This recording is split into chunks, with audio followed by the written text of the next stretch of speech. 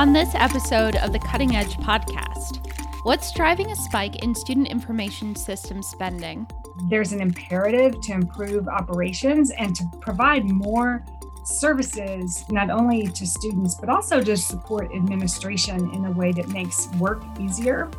And they have been delaying the purchases of student information systems for quite some time. And what happens after Chief Information Officer is added to your title? My number one job is to make sure that the digital transformation for UNT is good for all of UNT. I can't just look at my own division and do things that are just good for the division. I'm your host, Emily Bamforth, and this is The Cutting Edge, where we look at what's next on decision makers' to-do lists in higher education IT and online learning. It's National Cybersecurity Education Month, according to cyber.org. After earning Senate recognition for its Cybersecurity Education Week last year, the CISA-backed nonprofit is aiming to bring more attention to how K-12 education fuels the cybersecurity pipeline. The event is designed as a rallying point for private and public sector organizations, preparing instructors to teach cybersecurity concepts and introduce students to careers in cyber. The University of Arkansas is closing its 8-year-old online college and rolling online operations into what was formerly Grantham University. UA purchased the for-profit online school last year. Grantham is now run as a nonprofit public institution alongside the other UA campuses. Students in the system's eVersity program have already started moving over to UA Grantham since January. The Department of Education is spending more than $121 million to move its financial aid eligibility system to the cloud. The contract went to General Dynamics IT, an arm of the defense contractor. The company already won a contract to run the systems behind the free application for federal student aid.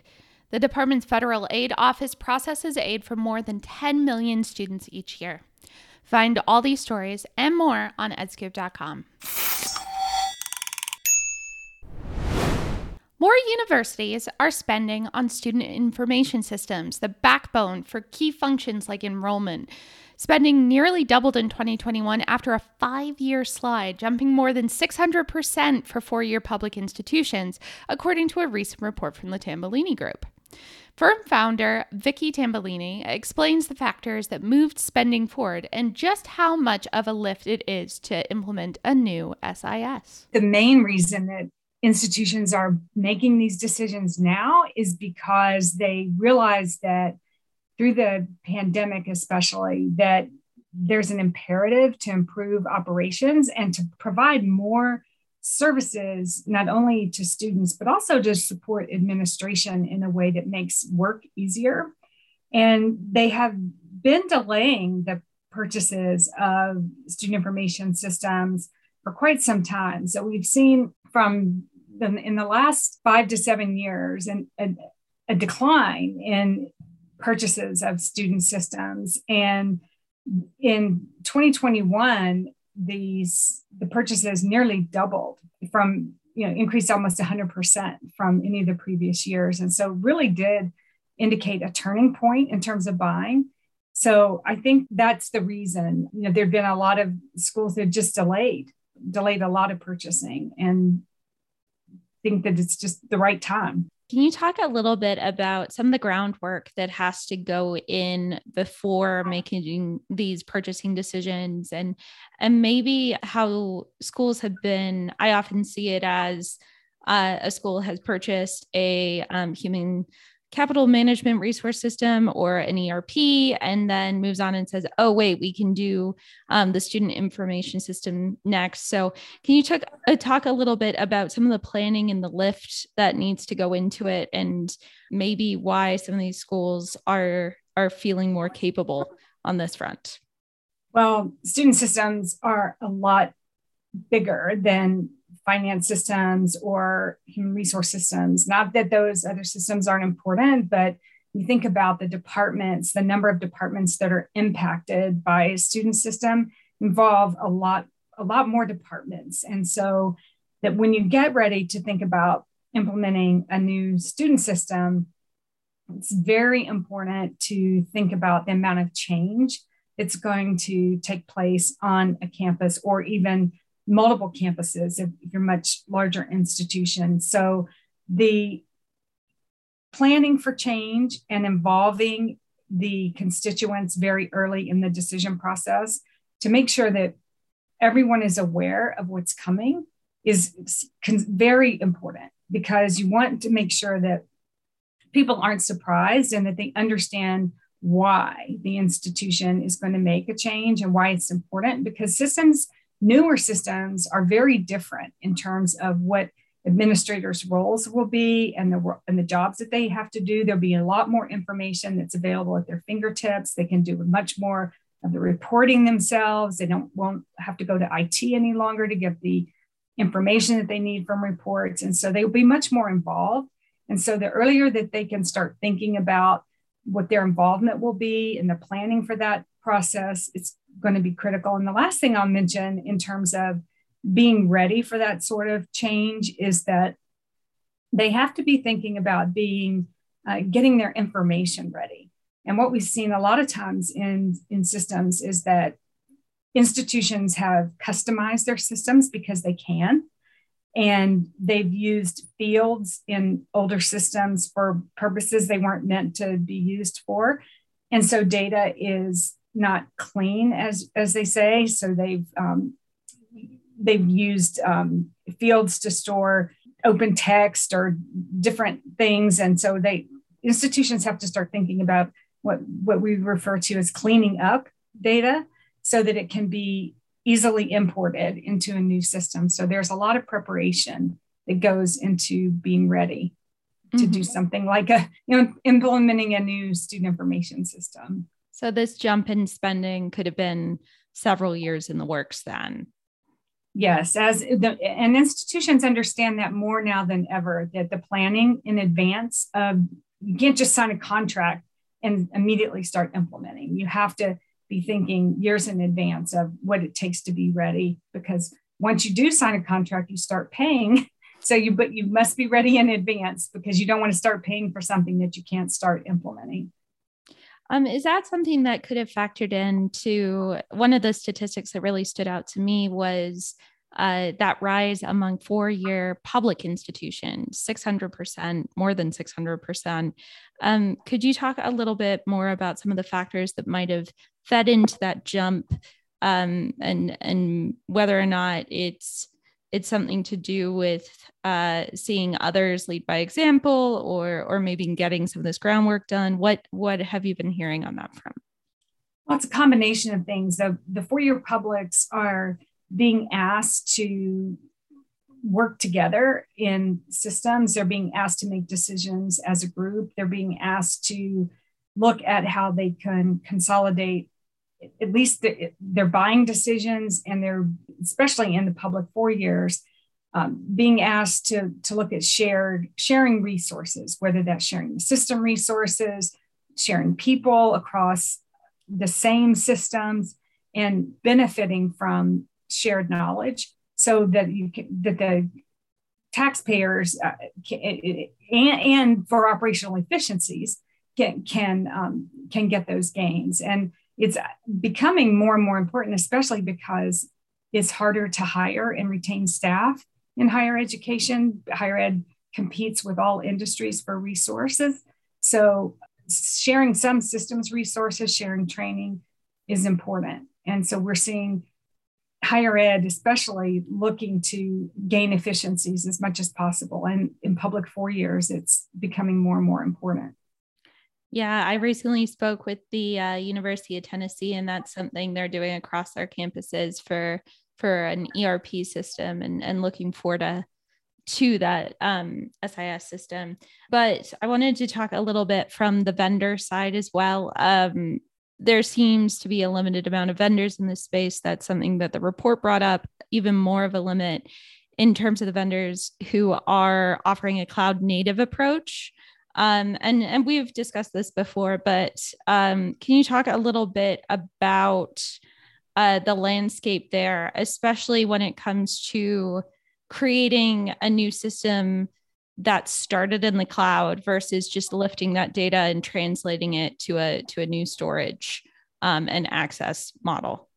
Yeah, Emily, thanks for asking. And I think it's important for listeners who hear cloud and cloud native and cloud ready and all that to think about what the differences in those words are, because cloud native means, as you mentioned, that you have a system that was architected from the beginning to run in the cloud. And so you've got, from an industry perspective, we see that Oracle, Workday, the company that has become Thesis, which was originally known as Unit 4, and then Genzabar are all creating solutions from the beginning to run in the cloud, or what we would refer to as cloud native solutions. And the other vendors, the other remaining vendors are Anthology and also Ellucian, which are of course very large vendors in this space, also have cloud solutions, but they're not cloud native solutions. So we don't want to say that they don't have a cloud solution, because they do. They're just not cloud native. And from that perspective, it's very hard for vendors to create a solution from scratch to meet all needs of all sizes and types of institutions, expectations and requirements. Workday has the solution that is the closest in terms of viability for institutions. They have about 30 institutions that are live on their solution. They're all private, not-for-profit type, for the most part, institutions. And Unit 4 is close to having something that can be used in the US at this point. And Oracle has been selling their solution, and it will be delivered later this year in the first general available release. And we expect to see institutions going live on that solution very soon. So it's been a long time coming. The solutions being developed are a long time coming. And I should also just mention that Genzabar has been releasing their solution in modules. So they've been developing their cloud native solution incrementally and releasing that solution as it's available also to their customers who are waiting for it. That solution is Genzabar 1. So it's exciting for the market to see these products coming to fruition, and something that I know people are waiting for, institutions are waiting for with bated breath, basically, because there are so many that want to move to the cloud and are looking for the fully functioning, fully featured options to compare. Yeah, a lot of the, and I'm sure that the conversations that you've had with higher ed institutions as well, I've seen a lot of places kind of customizing or patchworking solutions to try and update those systems, but looking forward to getting those full capabilities. In your experience, I'm just curious, is there an institution or a set of institutions that kind of serve as a proof of concept for implementing SIS? It's a huge lift. I actually haven't heard of very many institutions who have fully modernized it, but I'm interested to hear if there's a substantial amount of institutions that you've heard of that have. Well, there's a group of private not-for-profit 4 years that have made significant progress. So I would say yes, in those institutions that have modernized with Workday, because they were first to deliver a solution, we have seen considerable progress in that space. That solution is right for some institutions. It's not right for everybody, but for those that feel like that's the best solution, it has worked for quite a few. So yes, and good or bad, I mean, they were first to market with the product.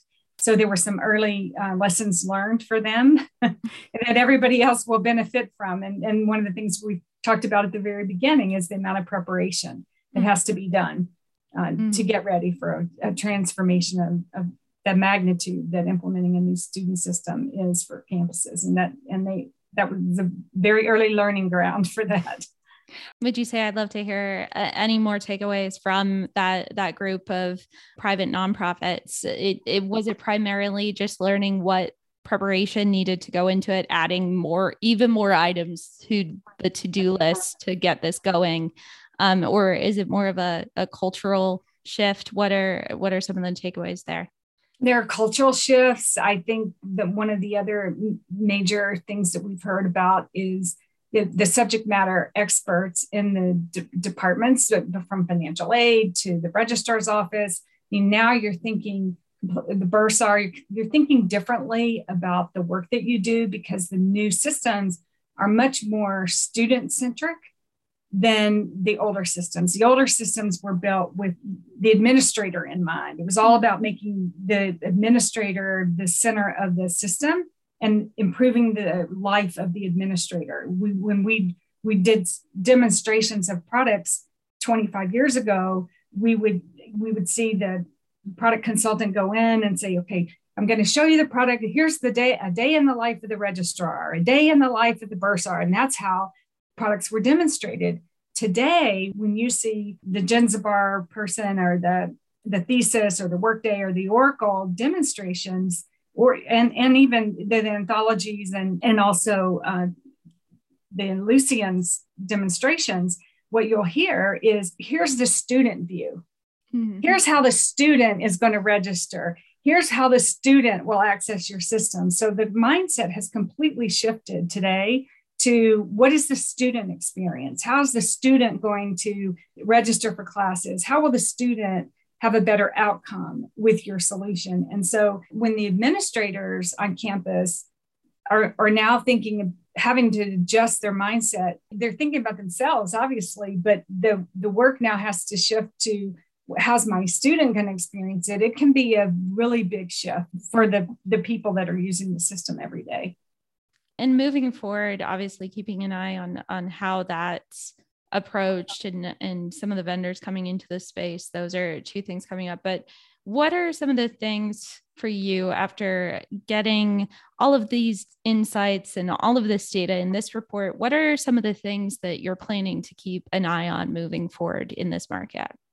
Well, the things that we care a lot about are how successful are institutions after they make these selections? What are the experiences with the solutions they select? Do they deliver on the promise? What do they find are the gaps that still exist with the solutions that they select? Are the vendors delivering on the brand promise that they say that they're going to deliver when they make the selection? What is the service experience? How do they get the support that they need from that vendor? Because now institutions aren't necessarily buying every feature and function that they used to buy when they bought systems also the last time 20 years ago, but they're buying the evolution of the product and the vendor promise of being a great partner. So we want to know, are the vendors fulfilling that promise? Are they delivering on that experience that they're committing to with these new solutions? And so those are things we're tracking. Again, that was Vicki Tambellini of the Tambellini Group. You can read more about student information system implementation at edscoop.com. I'm your host, Emily Bamforth. This is the Cutting Edge Podcast. To make sure you don't miss an episode, be sure to subscribe on Apple Podcasts, Stitcher, or wherever you get your podcasts. Adam Fine joined the University of North Texas in 2018 as its first administrator in charge of digital strategy and innovation. He was named Permanent Chief Information Officer in June. Fine, who now leads IT efforts for one of the largest public universities in Texas, shares his thoughts on how the CIO title changes his responsibilities and why communication is key in bringing together departments that previously only worked side by side. I got here 3.5 years ago as inaugural vice president of digital strategy and innovation. We didn't have a division of digital strategy and innovation before that. So lots of credit to our president, my boss, and our former provost is now the president of University of Texas at Arlington. I think they felt like it was digital transformation, digital strategy was important enough for the future of higher education to dedicate an administrator solely to it. So we did that starting in the very end of January 2019, hit the ground running there. And so a lot of what I initially did was, I would say, had teaching and learning at the center, the teaching and learning center, and all the online education activity, which was already moving pretty quickly. That was timely because we had about a year before the emergency remote learning and the pandemic hit, and we had just enough time to put the infrastructure in place or build on the infrastructure that was here before I got here to really ensure that the university could navigate that well and people could have continuity there. And so I would say prior to the interim CIO and then now the official CIO title, it was really more a digital strategy and innovation in the way of online learning and kind of rethinking both the virtual and the physical classroom. And so not just online, but also, how are we learning inside the physical classroom, which is really important. I have a presentation that I've given a number of times where I show a classroom from 100 years ago and I show a classroom from 4 years ago, and they don't look any different. And that's a shame because we've learned so much about how the brain works and how people learn since then. And our physical spaces aren't great reflections of that, but we're getting there. So that's what I'd say before the CIO title. That's great. And obviously, we've seen so much change since 2019, since you came in that inaugural administrator position. Can you talk a little bit about, through your experience at UNT, some of the ways that you've seen technology, the networking, the hardware, that kind of thing, really integrate with some of that teaching and learning or operations in a way that shapes your role now? What's your approach to kind of melding both that technology perspective and that planning and design perspective or innovation perspective? Before the pandemic, but not right at the beginning, I also had the opportunity to start working with a team, one of my departments now, what we call DSI, so Digital Strategy and Innovation, DSI Tech. So now we're getting, one step closer to more traditional IT, but it's not traditional IT. It's more AV and all the classroom technology stuff. So it's kind of right nicely in between. And that was a great expansion, I think, early on of what we're doing, because I immediately shared with them my vision for, some of the research we've been doing and some of the efforts that I was seeing at other universities, including where I came from at University of Illinois, to start to be strategic about this, not so reactive necessarily, but be proactive in looking at what is in these classrooms, and I'm not just talking about the chairs and the color of the walls and the temperature in the room, and all those actually do play factors in the learning, but also the hardware, the technology, the software, and the hardware. And what I quickly saw was that there were some differing of opinions between this group and our more traditional IT group. Now that group is in my shop too. So we've had a great opportunity to have some of those conversations, and for me to better understand the different perspectives, the pros and cons of doing things at times the way we've always done them or more traditionally, and some of the newer school ways that we might approach a classroom. And so, not to get too far ahead, but I think my favorite thing about having an opportunity to be the CIO, having first been, a little, more heavily weighted on the ed tech or front end space, is the fact that we've got the back end folks and the front end folks in the same shop. Now, it's not to say you can't have, we have to collaborate across departments, across divisions. We were already starting to make progress, but it has been pretty nifty to have it all in the same shop, because I think the culture we're developing here, that's, really focused, very customer focused, very user experience focused, ensuring we don't make assumptions about, the faculty, staff, and students we serve, but rather ensure that we, roll this stuff out in a way that they can get the most out of it is really helpful when you have the opportunity to be strategic with both the front end and the back end. And so that's been a big victory, I think. And so now, more specifically, in answer to your question, I think so. I saw a lot of two things, either somewhat outdated hardware or hardware that came to us from third parties who, in my opinion, kind of oversold us on some things. And so I am on a bit of a quest now in the last year or two, to start to unwind some of that. I'm not anti-third party. I'm not anti some of the, the big players like Cisco or Polycom, but I do find that we're in a bit of a different era that's a bit more software based.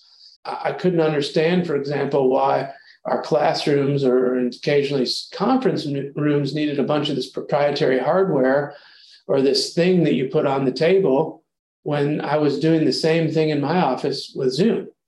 Without all that stuff, I just needed the camera and a microphone, and it cost about, like a fifth of the price, and it worked better. And so, we've moved in that direction. We decommissioned a lot of older proprietary software that relied on a vendor who magically was the only vendor that could fix the stuff, and charged you for, even if they were there for 45 minutes, they charged you for 6-hour minimum.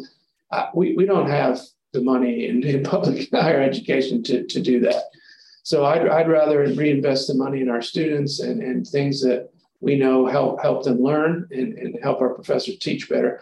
And so kind of going through that still today. I mean, we were all at home, and now we're back. And so re-looking at that now. But that's what I noticed in the hardware. We've got some real modernization to do right now. I'll set aside the conversation about paint colors in classrooms for another day, but there's a lot of research on that stuff. But I am interested in hearing, having all these folks under one roof, basically starting these conversations, kind of focusing on some of the purpose of some of this AV, as you mentioned, Zoom or meeting equipment as an example. What were some of the takeaways from that conversation or some of those conversations, and what does it look like to try and lead that kind of melding between the two perspectives? Well, I'm fortunate in that I've tried really hard since the day I got here to tell my staff three things really. Number one, you'll have a lot of fun. Number two, you're never going to be bored. And number three, everyone's entitled to a healthy work environment. And so if I stick to those three things, it really doesn't matter which team is integrated into our division, or that we've created some new teams that didn't exist, like our enterprise team that works with our corporate partners. That is a really successful formula. So, I got the department directors from both groups together. They knew each other for a long time, but just worked in separate zones. And they're both very, very good at their jobs. And I said, hey, look, we're going to collaborate. We're going to co-create. If we have a disagreement, that's fine. That's good. We don't need to agree on everything. It makes for great discourse. We can get to the problems quickly and find solutions together. But what we're not going to do is be overly competitive or derogatory in any way. And as long as we do that, will be great. And the two of them took that very seriously. They work great together. And then that trickles right on down to all of the employees and on both of their areas, and in some of our other departments that do also interact with them, maybe not as much as those two groups. But to me, it's been fun. I mean, honestly, when the main IT shop, when the president asked, hey, I would like to bring that group into your division, what do you think? I was like, let's do it. And I didn't make any significant changes. There's a bunch of talent there. I really just picked them up and dropped them into the organization. And, rather than saying, hey, we're going to do everything different, we're going to move this person here and this person there. And I want to, I didn't want to, that just didn't seem necessary to me. I didn't promise that we would never make any changes, but I wanted, a chance 3-6 months to get to know everybody. I met with every single person one-on-one. Wanted to see for myself what was working and what wasn't. Honestly, most of the things were working great.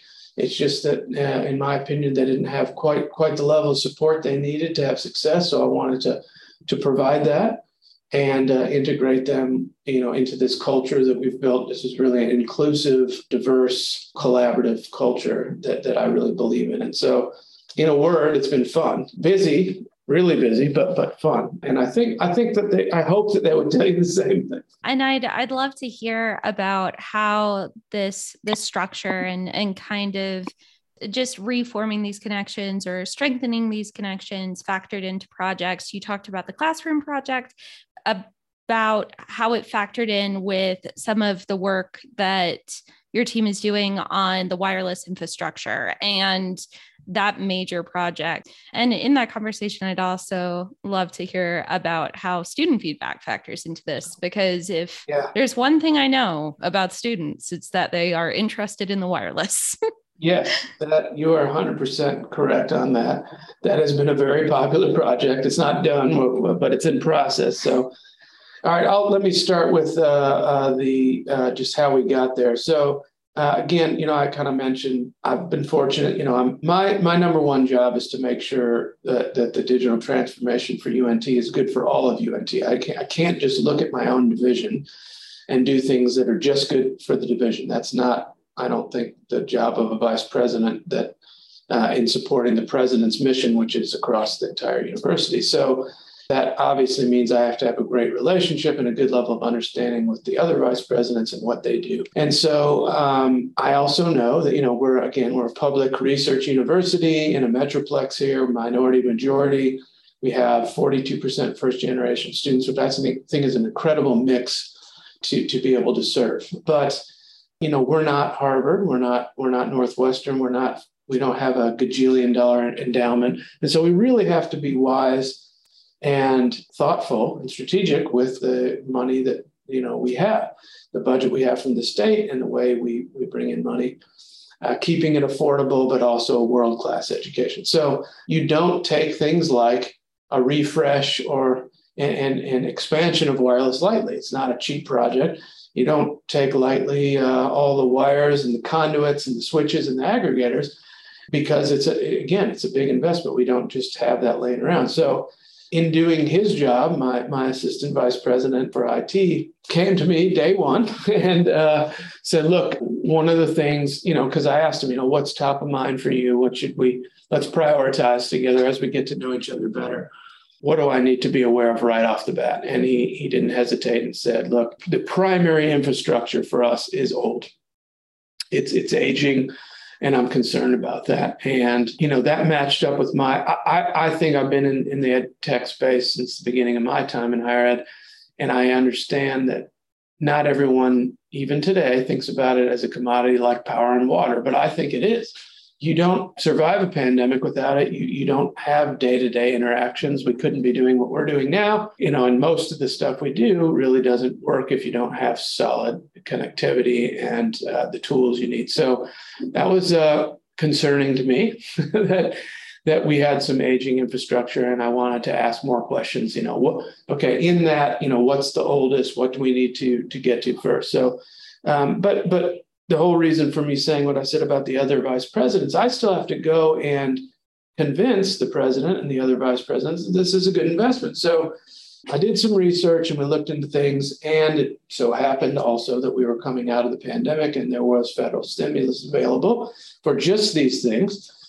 Because, again, if we have to face this again, or in order to make sure we do great, if we have another global emergency, this is exactly what the federal stimulus is supposed to be used for, and that is for our students. And so we looked hard at those things and started to look at the wireless, look at, again, some of the infrastructure with where the network comes in from the county and from the region, to make sure that we have healthy wired and wireless connections and all the infrastructure that makes that happen. The other thing I say is I do very much need to understand what's going on for the students. I have an undergraduate student innovation advisory board and a graduate student innovation advisory board. And, we talk about all the things related to digital transformation. And that was a very interesting conversation before the pandemic, and certainly during, and now what I call the post-vaccine era we're in here. Yeah, that connectivity is vital. We've got students on campus, off campus, sometimes on, sometimes off. Well, more than anything, what do they need to have success? They must be online, And so it was very popular when I talked to the students, say 6 months ago, both the grads and the undergrads, to propose that we might, to get their thoughts on what do you think we need a refresh and expansion of this? Yes, we do. And then they started saying, as soon as I go outside the library, I lose my connect. Or if this is a popular gathering space, and certainly they talk about outdoor spaces. We had a research space in the greenhouses in our Discovery Park area that no connectivity. So we added that. But then, in certain buildings, it could be, it's good, but it could be faster. And, if it's 4, 5, 6 years old, the wireless, the WAPs, things change. The technology gets better. We can install, a more modern architecture there. So that's how it came about, and it's in process now. And we're excited about that. Obviously, just setting the groundwork for great teaching and learning. That's what we do here. We need world-class teaching and learning. That's what students pay for. That's what their parents pay for. That's what their jobs, they work to get themselves through college are about. So really excited about that. And so we're the students. That's really helpful to hear about. And looking forward, there's so many conversations happening, so many projects ongoing. I'm interested to hear if you went with the first thing or the most common thing that you hear from your student advisory councils, what would be the next thing on your to-do list? That's a great question. There are a number of areas. One of the things that the first thing we did prior to this and slightly before the pandemic into the beginning of the pandemic was they didn't care for our mobile app at all. And so we worked with our division of enrollment and the programmers there that's where it kind of lives, and to get that feedback to them. They had been collecting feedback too, to kind of completely refresh the UNT app. And what's the UNT app? That's where they can look at their classes and connect to Canvas, which is a learning management system, pay a bill, do some chatting, find a student group, look at the bus map, all the things. Really, it's way better than it was. And I think it was really driven by the students. So that's something we've already done. But, as far as what's next, we just had a big conversation about two things that I think, one of which is just generally on the minds of our students, but certainly has a digital aspect, and that is diversity, equity, and inclusion. So we spent a lot of time talking about that. And, for the purposes of our conversation in digital strategy, we talked a bit about how is digital transformation at the university influencing that? How can we do better and get you what you need? We had a lot of discussion about social media and how the university uses that. That's not in my division. It's my next door neighbor, Jim, who's both my next door neighbor here at work and near my house. They're doing a lot in thinking about, how we do that. And that really dovetails. So it wasn't just about diversity, equity, inclusion, although that was a big thing. The other big topic was about just communication in general in this era of 100 different channels. How do we, because my students tell me like, we don't really read email anymore. We know we have to read email some for official communications, but there's just too much of it. And we just mostly maybe then ignore it. And so, whether it's the app or trying to understand what's the best way to get information, and whether that's in our university brand strategy and communication group or Trista Works, or on digital strategy, where we're dealing more directly with the teaching and learning, like where they actually take their courses, and not wanting them to miss a message about this deadline or whatever else. There's a tornado warning, don't come to campus or whatever else.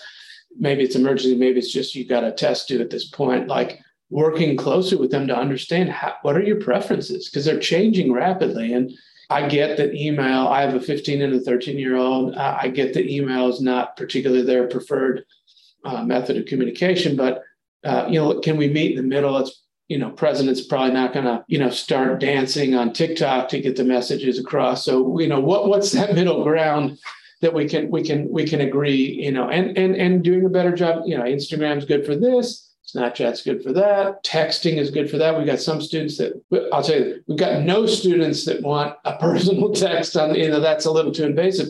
But do they want push notifications and to be able to control that? Yes, definitely. That's what they want. In a word, it's customization, whether it's customizing the way in which they get their degree, online, in person, a mix, or customizing communication. Yes, I want all the things from Canvas or none of them. But they want to be able to control that and throttle it. And so I think that what's next for us is, that's certainly one of the big things that students talk about related to digital strategy and transformation is that. Yeah, I would say this isn't quite as front and center for the students, but the fact is we've got a duty to protect them as well. So we're doing a lot of, we're rolling out multi-factor authentication things now so that they don't fall victim to phishing and scams and different things. And if, they trust us to look at that. So when they're, using their university email, that they're, not, that we can keep them safe from a lot of the things, might waste their time or worse, take their money or their identity. So we're putting a lot of time into that now too. Again, that was Adam Fine, Chief Information Officer at the University of North Texas. The Cutting Edge Podcast is available at cuttingedgepodcast.com and everywhere you get your podcasts. This show is a product of Scoop News Group in Washington, D.C. Until next time, I'm Emily Bamforth.